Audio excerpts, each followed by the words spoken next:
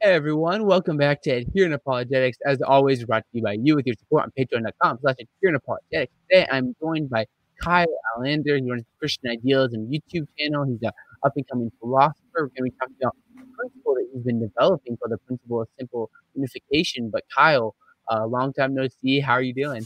I'm good. Nice to be here. How's the California life treating you with everything going on in our nation and such right now? Yeah, it's pretty. I tell people all the time, just be, if your candidate loses or wins, it's okay. That your lives are not going to really change that much. I know my life's not going to really change that much, regardless of who wins president. Just calm down. Let the courts handle it at that point. So yeah. Yeah, and that's probably about all the politics we'll be talking for today. We're going to be talking about some more interesting stuff like philosophy and kind of understanding the deep nature of reality and stuff with this principle that Kyle's been developing, the principle of simple unification. But before we get into all that stuff, like if people don't know like who you are and what you do, I believe it's your second time being on this show. Just talk a little bit about like who you are. Yeah, my name is Kyle Allender. I run the Christian Idealism YouTube channel. My main focus is philosophy of mind, as well as the philosophy of religion as well. I'm hoping to become a philosopher one day. Of course, that's a long path, but I believe I'm on the track to do that. So yeah, that's pretty much what I do. Yeah, good stuff. So what got you interested in like philosophy and apologetics? Obviously, most of your work is in like idealism and the philosophy of mind. You have very good arguments for idealism. That's where you focus. Like, Yeah. what got you interested in this question? I guess I started watching Michael Jones's stuff, and it really got me thinking about, the nature of reality and stuff. And then more recently, I've been playing around with certain concepts of God, right? I don't know. I mean, philosophy. I mean, metaphysics to me seems very interesting because it's like the nature of what reality is, right? Because I think a lot of people don't really think about that. So that's what I like the most. I think it's just very interesting about the nature. What is the nature of reality, and like what is that sort of thing that we experience every day? So yeah. Yeah, it's a really interesting question to kind of go deep into like what is the fundamental like nature, necessary nature of reality, assuming we accept a form of the PSR here. But I'm curious just because obviously like you're an idealist. Before we get into the PSU stuff, like if you were gonna give like a 60-second elevator pitch on like what does it mean to be an idealist? Why are you an idealist in terms of like philosophy of mind? Like what's your elevator pitch for idealism? Yeah, so idealism is basically the idea that we are in a kind of like a mental reality, that all that exists is really experience. Now, the reason why it's called idealism is precisely because it's about ideas, and ideas are thoughts. That could be transpersonal thoughts or, whatever. But yeah, that's basic idea is that reality as a whole is within consciousness, and consciousness, of course, is experience. And so all of reality is mental in that same sort of way, right? I guess you can say some idealists say that we're in some sort of like immediate experience. Other idealists say that we're in a dream world, right? So that's one way you can kind of think about it. But I guess the basic concept is that all that exists is experience. So yeah. Yeah, well, awesome. So now we're gonna dive into talking about the principle of simple unification here, the PSU, for a little bit. For people listening, this is kind of new to me. Like I'm not super familiar. Most people aren't because it's a principle that Kyle's developing. So Kyle's just gonna kind of like walk through that. And then if you have questions as you're listening, be sure to drop them in the chat, and I'll be kind of following along and just trying to come up with things as we keep going. Yep. But I'll turn to you, Kyle, and just kind of maybe just start off with like what is the PSU, what's it all about, and kind of like your story developing it and just all that. Like what is the principle of simple unification? So the PSU is called the principle of simple unification. It's a principle that I came up with the name, although the idea behind it actually has been around for quite some time. Something that I've noticed in discussions between philosophers, like when you listen to Josh Rasmussen talk with Graham Oppy, or perhaps Robert Koons talk with atheist philosophers, you kind of see this. I see this pattern go on. I saw this pattern. They're basically saying the same thing, but they're not getting to the core sort of issue. So what I was trying to figure out, okay, they're saying something here that I think could be used as some sort of like new principle, and it's called the principle of the PSU, the principle of simple unification. And what it basically says is that for any set of contingent or necessary facts, that there is a simple root that sort of unifies all of those facts. Now, what does that mean? Well, let's just take like brute facts about reality. So let's say that the universe is just a brute fact, or let's just say that consciousness or mathematics are just brute facts. Well, according to the PSU, if you take those brute facts, there has to still be something simple that kind of unifies and makes sense of those brute facts. So what the PSU is doing is basically saying like, hey, I could accept that there is brute facts about about reality, but that there's a simple root that kind of makes sense of those brute facts, why they're there, that sort of thing, right? I mean, so that's what the PSU does. And I noticed this sort of idea being used against atheists, right? Because a lot of, we'll get into it later, but a lot of the analytic atheist philosophers, their kind of explanations about reality have to do about brute facts or perhaps necessities, right? And the sort of counter you can bring up is this principle of PSU, which basically says that there is a simple unifying root to all those brute facts, right? Now, I'm not saying that this doesn't disprove like naturalism, but it does kind of, I guess, get us closer to what the nature of reality is, right? Because maybe a naturalist could hold to some, unifying root or something like that. But regardless, we're still going to have something simple there. So, yeah. Yeah, why? So I think you talk about in the PSU this like simple unifying root that we can kind of deduce down to like the nature of reality, and like why I think there is this simple like unifying root in the first place, because it seems like with the PSU a lot of it hangs on this idea that whether it's mathematics or maybe I don't know if you'd say like the laws of logic, maybe or like these different like contingent things or things that wouldn't maybe exist necessarily, they come into some sort of like simple root. Like why believe that in the first place? Well, I think it's just the reason why we should believe it is because that's how all good theories operate, right? So when you look at, for example, scientific theories, you want a theory that can start off with the simplest or the smallest number of fundamental facts, right? Or let's just, we can call it an equation or perhaps, something like that. Because like when you look at physics, for example, a lot of physicists are trying to figure out how to unify all the laws of nature into one law, right? And that's basically like the holy grail of physics right now, which is trying to combine quantum mechanics with general relativity, and they're trying to unify them in a way to where whatever that fundamental like equation is doesn't even really have to have any sort of numbers to it, so to speak. Like it's simple in that sort of way. And that's what physicists to this day, they're still trying to figure it out. But that's the basic concept, is like, that's how scientific theories work, right? We start off with the simplest number, the smallest number of fundamental commitments about the world, and then we use those fundamental set of commitments to then explain everything else, right? So the PSU is really, the PSU is just like a theoric virtue. It's just pointing out like, hey, we need a unification to the things we are trying to explain, right? And that's the sort of idea behind it. So in physics, you bring up this example in physics. So do like physicists believe that there is some sort of like one like ultimate like unifying like law of nature or such that would like explain how all these other laws of nature would derive from? Is that like something that's common in the literature in physics? Yeah, they're trying to figure out how to basically have one equation that can describe pretty much the fundamental, all of reality by one equation. Because right now what you see in physics, right, is you have Einstein's equations, but then you also have Schrödinger's equation. You have like all these bunch of equations that are just, they explain different phenomena, but there's nothing that kind of unifies them. So physicists are trying to figure out how do we unify them, right? And their goal is to get, I mean, you even see this with that Japanese scientist, I forgot his name, but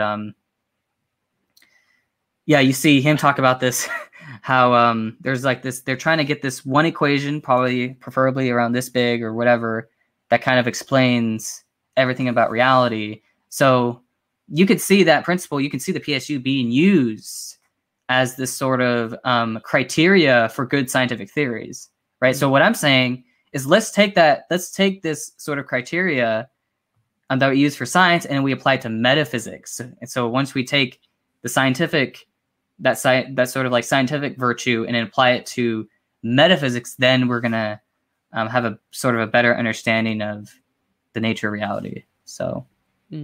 So why I think this would apply to like metaphysics? Like I could see maybe like some atheists, maybe we'll talk about some of the responses that you've heard from atheists to this later, but just talking about how maybe it doesn't necessarily apply to like metaphysics and like philosophy and things like this. Like maybe it's this idea of like a PSU may work for like a natural science like physics, but when we get into like philosophy and such, like why suppose that there has to be some sort of like simple unification? Like couldn't there just be like multiple brute facts or something along these lines, a quantum field that just exists without explanation, something along these lines that would just kind of explain things, like, and we wouldn't need to suppose a PSU. It would just be kind of like brute facts.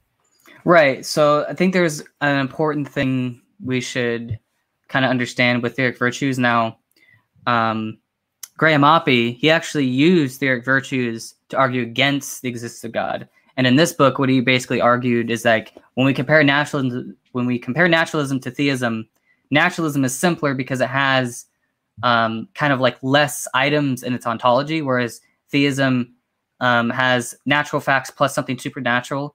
So he concluded, from there that although naturalism and theism, although they explain the same data, naturalism is simpler because it has these sort of less ontological items. But the issue is if you're gonna reject this sort of unification principle, like if you're gonna reject the PSU, well, a solipsist can come up and say, oh, well, all of my own experiences are just brute facts, right? And that's the sort of, I like how you brought up the whole brute facts idea. Well, why can't there be some sort of like quantum void with no explanation? Well, the problem with that is, a solipsist can come over and say, well, why can't my own experiences just exist necessarily? Like all my own experiences, right? And it's funny because when you sort of apply those theoric virtues and you say that you have a bunch of these necessities, I could be a solipsist where I just say there is no Zach, right? I'm just having these experiences right now, and that's it, right? Like I'm just having these necessary experiences all the time. There's no need to posit, a Zach or some other minds that exist out there, right? If all my experiences are just necessary. Well, that could work. In fact, that's probably a simple hypothesis, and it has this sort of explanatory power, but it doesn't have unification, right? And that's the sort of critical issue. It doesn't really unify those sort of necessities, right? So what we're saying is that we really need to unify our theories into something that kind of this sort of like simple word that kind of unifies all those necessities or whatever you want to call them. Yeah. So, JMD Apologetics says, if God exists, then why did all the votes for that person come ex nihilo?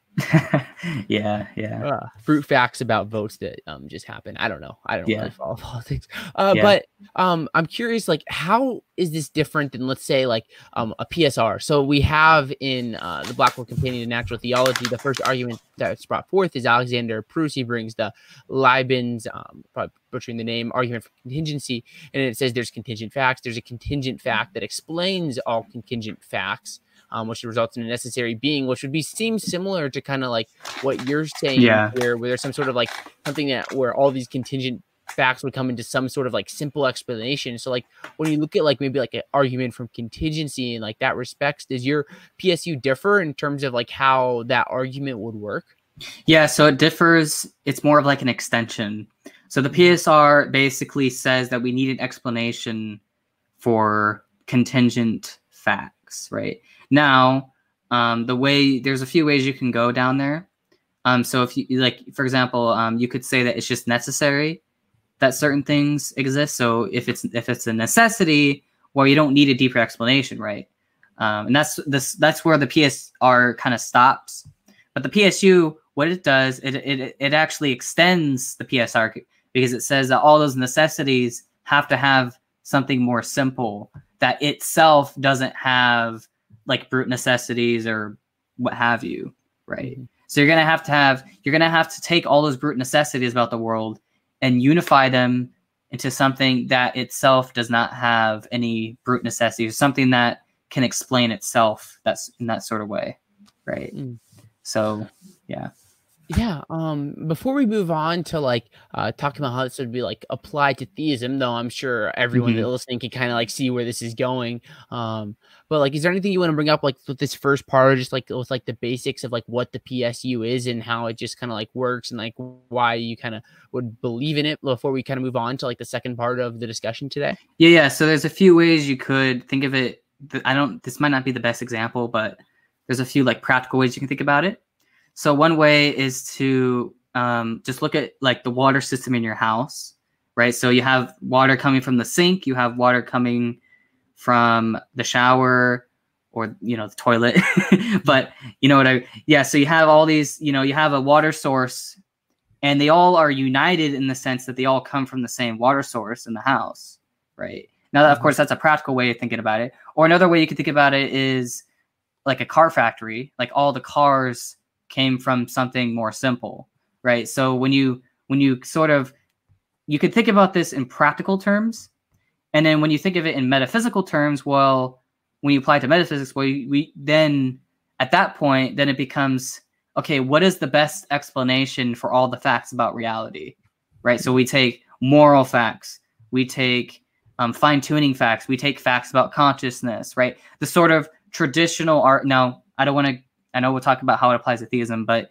when you take the sort of traditional arguments for God and you kind of see how they can all fit together, that sort of way. So, yeah. We'll read one question here before we talk about how it applies to theism.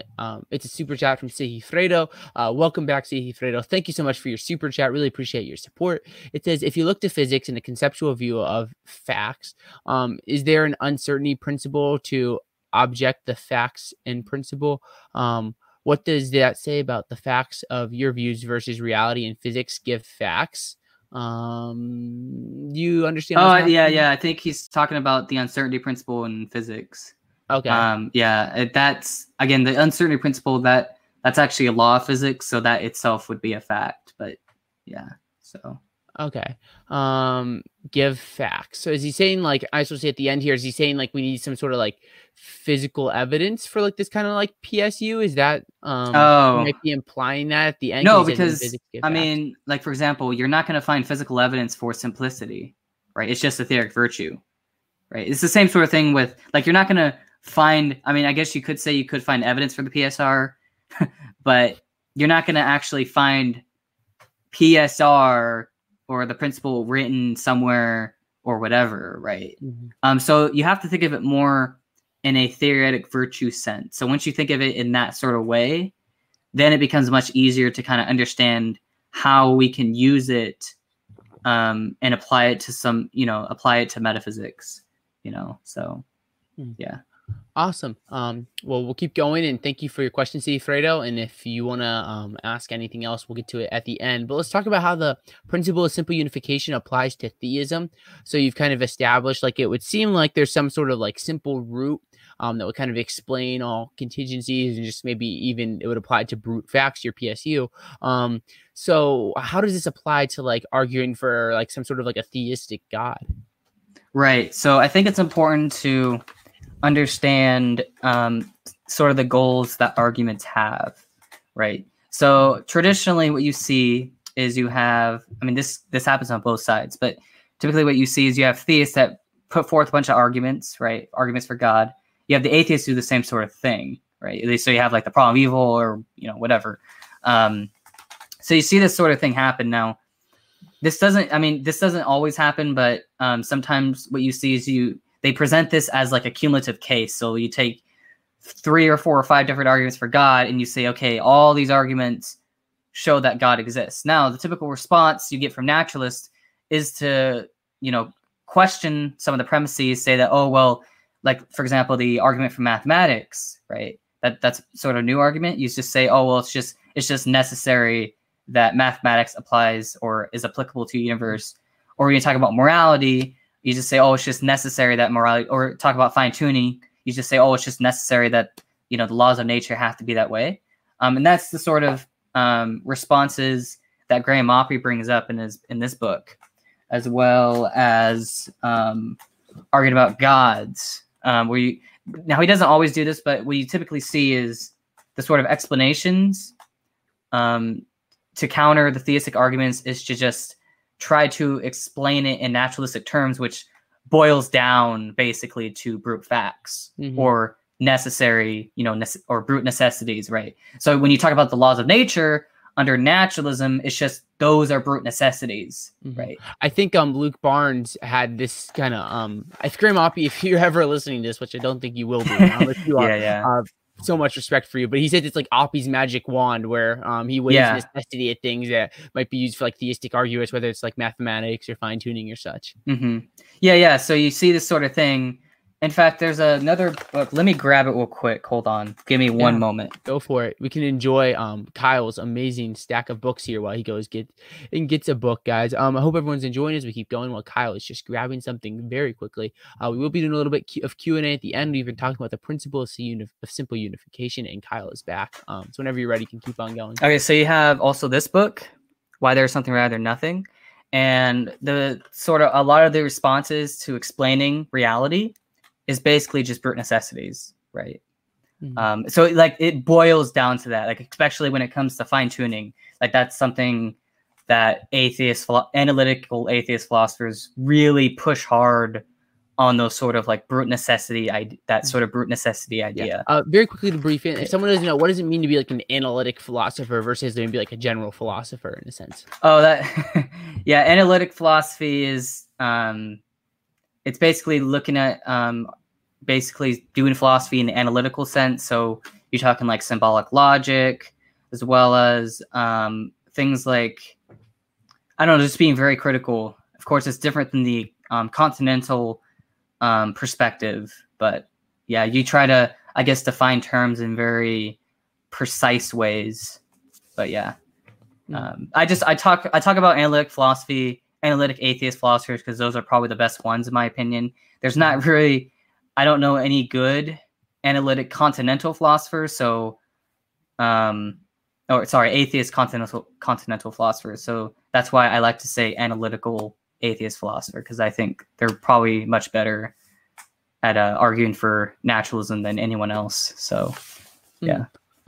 So if you were going to give, once again, I talked about like making like an elevator pitch in the beginning, because obviously you do most of your stuff in idealism, but like an elevator pitch for like how this PSU could apply to like theism in a sense, like what would you say? Why think that this PSU, if true, would apply to theism? Well, so it applies like this. So let's take Oppie's approach. Okay, so let's take a naturalistic approach to explaining reality. So let's just say that the fine tuning is necessary, right? Let's just grant that. Let's just grant that to the naturalist. Let's not dispute it, whatever. Let's just say, okay, yes, I agree.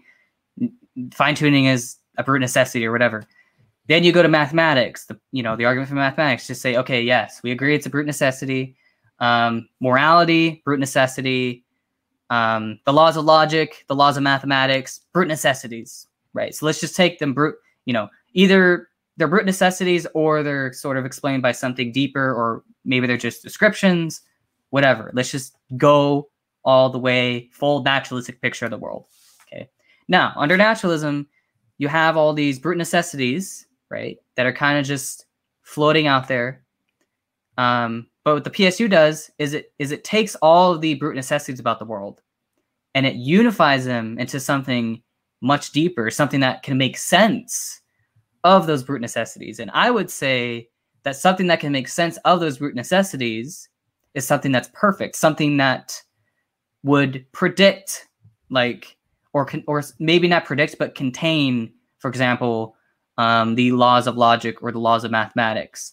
And then from that sort of simple root, because of its sort of like perfect infinite nature, is able to then make sense of things like fine tuning and make sense of all the facts, right? Mm-hmm. And when you get down to the simple root of reality, that is something that has the least amount of fundamental commitments, because something with the least amount of fundamental commitments, I would say, is something that's simply, or I guess you can call it simple perfection simpliciter. So basically something that is simple, but also perfect in its nature. And then from that perfection, from that simple, perfect nature, you're able to then explain and predict all of the sort of necessary and brute facts about reality. So really, all that theism is really doing at this point is just taking naturalism and say, hey, let's just unify these sort of like brute necessities and make sense of them, and that's where you get, you know, God in that sort of way. So something I'll bring up again, we kind of talked about this earlier, but I think a lot of the times maybe the atheist or skeptic listening will be like, okay, Kyle, I'm tracking with you. Like, we could have these brute necessities. But then why think the explanation goes any deeper? You talk about how this kind of you have maybe like a mathematics and a fine tuning, like, you have these things, but then like, why think it goes deeper than that? And then why think perfection, going beyond that? And that's a good point, right? So let's just say that there is no simple root, right? So let's just say there is no perfection. Well, if that's the case, well, then your theory is going to have a bunch of fundamental set of commitments. So it has to have more fundamental set of commitments. So what does that mean? Well, basically means that because you don't have something that can unify all those facts, then in order to sort of link those facts or make sense of them, you have to say there's a bunch of fundamental set of commitments, right? Yeah. And if you have that sort of theory, well, that's not simple, right? That's ad hoc. Like, that's the definition of an ad hoc theory, right? If you're just going to have a bunch of these like brute necessities, if you're going to say like fine tuning is just a brute necessity, or morality or consciousness, stuff like that, well, having these sort of brute necessities, that's going to give you a theory with a bunch of fundamental set of commitments, and that's not a simple theory, right? That's gonna give you more costs to the theory. So a better theory is something that can unify all those facts. So then you wouldn't have a bunch of fundamental set of commitments. You'd only have one fundamental set of commitment, and that one fundamental commitment would explain all the other facts, right? And so that's the better. Obviously, we prefer the theory that has unification and can make sense of all the facts, rather than just, you know, having a bunch of facts and no explanation, right? So again, when we apply theoric virtues, like what Oppie does here, when we use this argument or use this sort of argument, and then we apply the PSU to his sort of like naturalistic picture, or this naturalistic picture, well, then theism is going to be the winner at the end of the day, right? I know that sounds, you know, that might sound a little crazy, but I mean, that's what I think is true. Yeah. So I think that, especially if you're going to like argue that things like, let's say, mathematics and fine tuning, and you have to have some sort of like matter or energy or quantum vacuum or something like that, that's going to be fundamental. You're adding a lot of like ontological commitments into your things that seem like, I see that where the PSU is coming in, because it seems like these things would have to be separate. Like mathematics would be necessary, but it doesn't necessarily depend on maybe like fine tuning. And I can see exactly where the heart of the PSU is. And I think maybe the atheist will say, you know, Kyle, you could be right here, but what if they just deny brute facts? Maybe they'd say there's some sort of like infinite regress to try to avoid like brute facts, or maybe some other way of kind of like saying like, I'm an atheist, but I don't believe in brute facts. I don't know exactly what route that would go. It'd be interesting. I haven't read too much on like the atheist philosophy religion regarding just from people who just deny brute facts. But just like, what if they try to like go away from these brute things and just say, hey, maybe there's one brute thing, or there's no brute facts at all? Well, it'll depend on, because I don't believe in brute facts, right? I would say that God is necessary. So the best sort of route the naturalist and the atheist can maybe go down would be to have this infinite regress of, but then if that's the case, well, that's still not a good theory, right? You're still going to have an infinite. So I would say that's actually worse than, that's way worse than like, if you're not going to have brute facts, if you're going to try to avoid the PSU, but then you don't want brute facts, you have to have this infinite regress. I think that's actually worse, because it doesn't explain anything. In fact, that's not an explanation at all.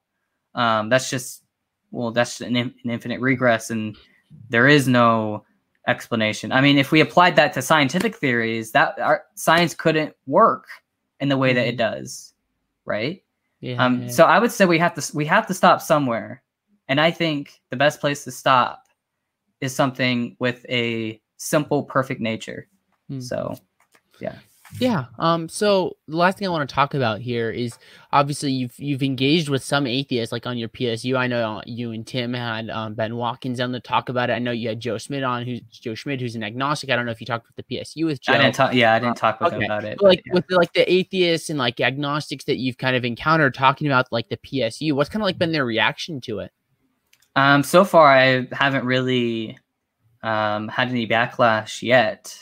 I mean, Ben Watkins, he agreed with it. So I don't really see too much backlash. I think at this point, the debate is going to be not on the PSU, but rather what is the simple root. So it gets us closer. So I think the PSU is actually going to help shrink in the gap problem. And I'm sure you know what the gap problem is. And the gap problem. And just for people listening, the gap problem is kind of like, how do we get from first cause to God? Yeah. So I think what this will do is this will not close the gap, but it's going to shrink in the gap to a point where I think both sides could actually agree that there is a simple root to reality. It's just, what is that simple root, right? You know, a naturalist may, I don't know what a naturalistic simple root would look like. I've tried to think of ways that naturalists could have a simple root that kind of unifies everything. I don't know what it is, if I'm going to be honest with you, but I don't know. I mean, to me, I don't want to really use the PSU as a weapon. I like to use it as a tool to maybe we can get some sort of synthesis from this. Maybe naturalism and theism, at least from a philosophical perspective, maybe we can finally come to an agreement about the nature of reality, right? And I think that's very interesting. So, yeah. So I'm curious. I saw a couple questions come in. We are going to answer questions again in about 10 minutes here. So if you have questions or super chats, feel free to send them. But like Ben's an atheist, obviously. So like, where does Ben's kind of objection lay with the PSU? Like, where does he see it like not get to God in terms of how he sees the PSU? Well, I think there's two things he said in our talk. So one, he said that other people may disagree about the PSU, which is understandable. The other thing is that it may not get you to a perfect being, but it'll probably get you to some sort of like deistic God. So like for example, he's actually a Hegelian, so he actually his view of God is a little different than of course the perfect being theism, but he thinks that nature is fully rational and that there is some sort of like rational source to nature, but that this is some sort of like deistic God, which I think that would probably be the best route to go for naturalists, which is just accept deism. I know that sounds kind of weird, but because I understand like a lot of naturalists, for example, don't want to they don't want to accept that God is perfect because of the problem of evil, right? So that's a really big barrier for them. And of course, the PSU is not going to really say anything about that. So I think the best route for naturalists to go is to become deists, in my opinion. At least that would probably be the best sort of competitor against the perfect being hypothesis, right? Yeah. So, So Ben says he's an atheist. Obviously, I'd love to have Ben on here and we could just like clarify his views. But like, so wait, Ben would believe in like this rational mind in a sense, but he'd still like consider himself an atheist and not just like a non-theist atheist, but more of like there is no God. Like, how does that really? Yeah, he holds work? To sort of Hegelian God. I was trying to like clarify what his view was. I asked him like, hey, like, does this mean that God is like a social construct or a useful fiction? And he's like, no. So I think he approaches God in a much different way than the traditional way. I mean, you would have to ask him, but yeah, I mean, we really didn't disagree much in our conversation about the PSU. So I mean, I don't know. I don't know what is. Yeah. Shout out to Ben Watkins, one of the nicest and most intelligent atheists out there. Yeah. Great person to listen to in terms of like seeing the philosophical side of atheism, even though Christianity and theism is true. But So where do you think the best way out is for like the skeptic or the atheist with like the PSU? Like obviously since it's not really in the philosophical literature, since you're like developing it, like where do you think like a Graham Oppy or an Alex Malpass or some of the like the really maybe an Alex Rosenberg, some of the like the really prominent atheist philosophers out there, like where do you think they'd go with the PSU? Like what kind of objection like do you think would be like the best thing they could come up with, or try something to try to get around the PSU and its ultimate like leading into theism? Yeah, so they could go an infinite regress route. I'm not sure how that would work though. Or they could somehow have some sort of like naturalistic container of brute facts. So you could, because even under perfect being theism, so like the laws of nature or the laws of logic, for example, I would say that those are contained within perfection.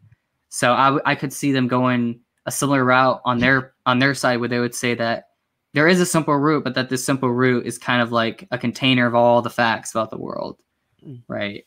That's one way you can go. But of course, I would say that if you're going to do that, like why not just have it a perfect, right? Something that's perfect, kind of contain all the facts about the world. I don't know, but I'm not sure how they would get around it. I think the best way they could go is to come up with some, because I mean, there's objections to the PSR, so they would probably have to come up with some objections against, or some arguments against a simple root for reality or something like that. So, yeah. Before we go to some questions here for the last 10-15 minutes, depending on how many questions we have, sorry. Yeah, it's okay. Is there anything that you kind of want to bring up in terms of like the applicability of like the PSU to theism before we move into some Q&A? Okay, yeah. So the best way to sort of use it is what you do. Okay, this is what you do. So you take the arguments from natural theology, right? So you take the argument from contingency, the argument from consciousness, like all the arguments for God, like as many as you can get, right? So you take all those arguments, right? And you use those arguments to show that theism has explanatory power. It can explain, things about the world. Okay. Mm-hmm. So that's what the arguments do.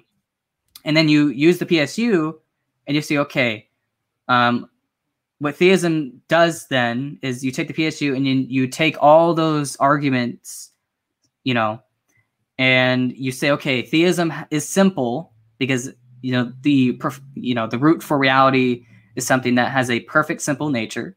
So it has simplicity. It has explanatory power because of the arguments for God. And then it also has uniformity because of the PSU. So the sort of way that I like to think about it is under naturalism, if you were only talking about simplicity and explanatory power, like what Oppy does here, if you're only talking about those theoric virtues, I think that naturalism wins. However, once you apply the PSU, then theism wins. So basically, the tables turn essentially once you apply the PSU. So yeah. One thing I just kind of thought of very briefly here before we go into some Q&A is, what if, like, obviously I'm sure most, if not all, atheists would say natural theology ultimately fails. There's no good arguments for God. Like, how would you kind of respond to that as like an objection to the PSU? Well, I would just have to examine the arguments, right? You would have to clarify what they mean by fail, because if you're only using the arguments to show that that theism has explanatory power, well, we're not using the arguments to prove that God exists. We're just using it to show that theism at least has explanatory power, right? So if you use the arguments as tools rather than weapons, right? Because I mean, a lot of theists like to use them as weapons. But if you use it as tools and you use it to show like, hey, theism does have explanatory power as much as naturalism does, and if we can agree to that at least, then we can use the PSU, and then we can show why theism is the better hypothesis. So Yeah. Awesome. Good stuff. We'll go to a little bit of Q&A here for this time. If you have questions or through Super Chat, if you want to support the show, we'll answer those here in the next little bit of time we have left. Sigifredo again with another Super Chat. Thank you, Sigifredo, for really appreciate your support again and always your questions. He says, if you go for simplicity, isn't that Thomistic? I'm sure he's referring to divine simplicity here. What does that say when Christianity says when God is changing? So I think he thinks maybe God has like emotions, or maybe the laws change. Like maybe like the Old Testament God is different than the New Testament God. I think that might be where he was going. And then obviously wouldn't Christian theism be adding complexity with like the Trinity, multiple gods, paganism? I think is kind of what he's saying here. So a few different questions. I don't know if maybe you want to break it down and go little by little. So it's interesting because I've actually thought about the Trinity. Now my sort of idea of simplicity is a little different than the Thomistic view. So I would say that God is simple perfection, and then all of his attributes kind of come from that perfection, right? So it's not the Thomistic idea, because I do still make these distinctions within God's nature, these conceptual distinctions, but they all come from the same sort of root, which is perfection. Now, when it comes to the Trinity, I've been still trying to figure out, I guess my sort of response to that is the Trinity in this case wouldn't, I guess you could say that the simple root has a relational nature, right? And that would be the Trinity. And so now the reason why it's three, I don't know why there's only three persons rather than, multiple persons or whatever. But regardless of which sort of view you take, it's not about the persons it's not the persons themselves that God is perfect.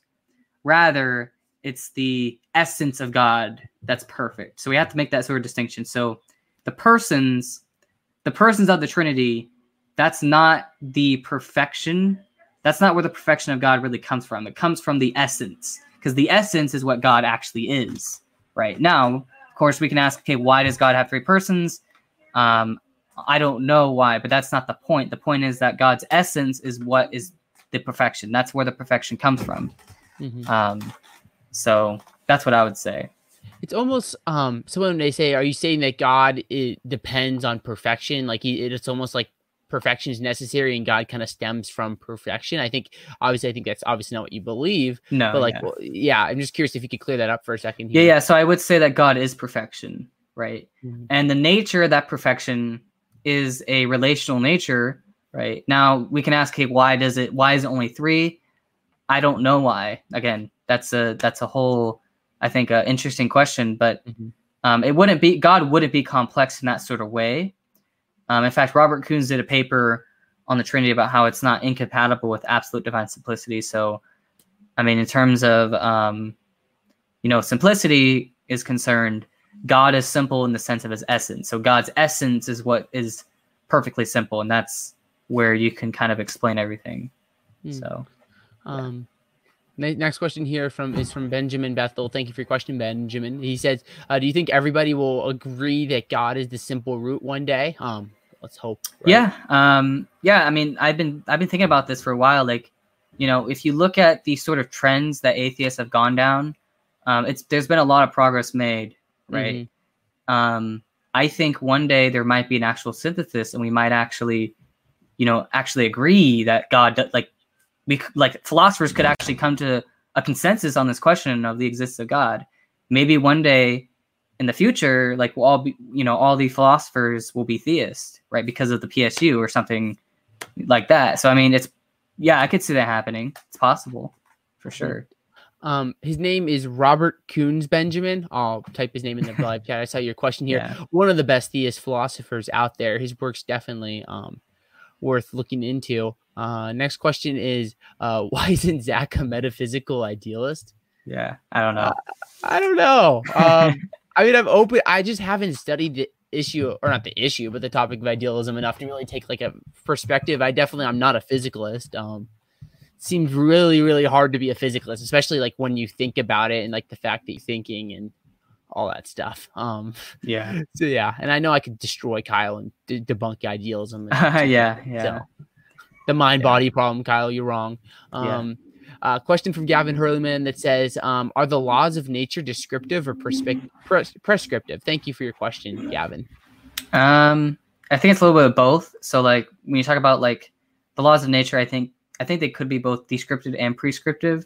Like when you look at like the laws of reason, the laws of logic, I think that while it's true that they're descriptive, I also think that they're prescriptive in the sense that everything in nature is rationally situated, right? So you're not going to find something that's both, you're not going to find a house that's not a house, right? You're not going to find these sort of contradictions in nature, these direct contradictions, right? So you're not going to find anything that's not rationally. So everything is rationally situated, and I think that does at least point to this idea of a rational sort of foundation for reality. So awesome. Well, last question here, unless something else comes up, we'll answer any more questions or super chats. We still have a little bit more time, but this may be the last question from Plantiga with Bulldog Kyle Volmar. He says, I know early on you used this principle to show that solipsism is preferable to naturalism, but I haven't heard much on that in recent days. Do you still think that's true? I think it'd be helpful just to define solipsism first before you kind of answer. So yeah, solipsism is the idea that that only your might exist, and I wouldn't. Okay, so I want to sort of clarify. So, solipsism would only work without the PSU. So, if you're not going to accept the PSU, then I would say that solipsism is preferable to naturalism, because under solipsism you can just say that all of your experiences are necessary, right? So again, going under a naturalistic explanation of things, if you're going to say that a bunch of things are just necessary. Brute necessities or whatever, solipsism is better because, well, you have less necessary things in that case, right? Because you don't have to posit other minds. You don't even have to really posit a universe, an objective universe. You just say it's just all experiences, necessary experiences. So yeah, I would say that without the PSU, then solipsism is preferable to naturalism. Yes. Another question here from Shane M. Thank you for your question, Shane. He says, is there a solar ultimate rule and standard that we can measure from, and what is it? I'm not sure what he means by that. Epistemically, I guess you could say you could use Bayes theorem, but that's interesting because I'm not sure about that question. I'm not sure what he's referring to. I guess he can clarify what he means by that. But yeah. Yeah. Well, we have another question here, and then if you want to clarify, Shane, we'd love to answer your question. We have some time. Yeah. Just trying to clarify. Kyle, who says his name is Kai, says, follow-up question: aren't all your experiences necessary bonds? Yeah. So under solipsism, I would say the best solipsistic hypothesis would be that all of your experiences are necessary. Yeah. Now, of course, that's preferable to naturalism. At least if you're gonna deny the PSU, then that's the sort of way you want to go. But yeah. All right. Well, I mean, we don't have any other questions. If nothing comes up here, we'll kind of start to head towards wrapping things up, Kyle. But is there any kind of like last thoughts, anything you want to bring up that kind of came up to your mind as we kept going before we wrap things up here? Not really. I mean, again, this is a new principle, so I'm still developing it. I'm still waiting for objections from naturalists to come up. Maybe they can refute it. I don't know. But as far as I'm aware, I mean, this principle is really gonna, I think, help in conversations in philosophy of religion. So yeah, definitely. I'm going to make sure to share this stuff out, and hopefully we can get some of the skeptics maybe in the YouTube world or the online world or outside of it to kind of respond to this, because I think it's a really interesting principle. I will go to a couple more questions here, but I think it's definitely something that if you're a non-theist, it's definitely going to be a challenge. Shane says he's referring to an ultimate unchanging base by which we can understand realities, like a necessary being. I think that goes back to the whole idea that all of the facts about the world have a simple root. So you take moral facts, you take fine-tuning facts, you take facts about consciousness, right? So the naturalist wants to have all these facts, just brute necessities, whereas under theism, you say that all of those brute necessities are kind of unified by this simple root, and this simple root kind of makes sense of them, right? And I think obviously that's a better hypothesis, right? So that's pretty much the whole point behind that. So, Kyle clarifies again one more time. Plantika's Bulldogs / Kyle Vollmer, who has a bazillion YouTube accounts. What's up, Kyle? Yeah. He says, but if on solipsism, all your experiences are necessary, and then that seems to posit more necessity than naturalism, right? Am I off here? Not really, because at that point you're only talking about your experiences, whereas on naturalism you have to have moral facts as necessary, and you also have to have fine-tuning facts as necessary, as well as like other things, like the laws of mathematics, or the laws of reason, stuff like that. So yeah, I would actually say that under naturalism you have to have not just mental necessary facts, but you also have to have extra mental necessary facts, which that's just not a good hypothesis. So yeah. Awesome. Well, Kyle, we have no more questions here. We kind of gave last thoughts here. If people want to follow you and your work, how do they follow what you're doing? Yeah, I should just go on my YouTube channel. It's Christian Idealism. I might do a few videos on the PSU and see how it can be used on theism, but we'll see. I'm still trying to work on it. But yeah, if you want to, again, ask me questions, I left the email on if you go to my YouTube channel, you go to About. I have the email. It's massapologist@gmail.com. If you guys have any questions on that. So yeah, that's my thing. Yeah, there's a link to Kyle's YouTube down below. Congrats on recently hitting 1,000 subscribers. Yeah, lots of good stuff coming. Youth Apologetics Empire taking over. Really quickly, another question from Albert Einstein / LeBron Brody, who says, is there an idealist MWI of quantum mechanics? Yeah, it's called Many Minds Interpretation. So yeah. Awesome. Well, I just want to say thank you, Kyle, for coming on and talking about the PSU. Hopefully we can keep the conversation getting pushed forward. Lots of good stuff to chew on. I'd encourage everyone, if you're new to Here in Apologetics, as always, be sure to like or leave a review. If you're listening via podcast, you can subscribe as always. If you enjoy the show, I encourage you to consider supporting the show. We're fully supported by you guys. You can support the show on patreon.com/Here in Apologetics. Right now, we're about 75% funded. So you can support for $1, $2, $5 a month. Anything helps. But Kyle, it's been real, my guy. Thank you so much for your time. Appreciate it, man. Yep. Thank you. All right. Thanks for tuning in, everyone. God bless.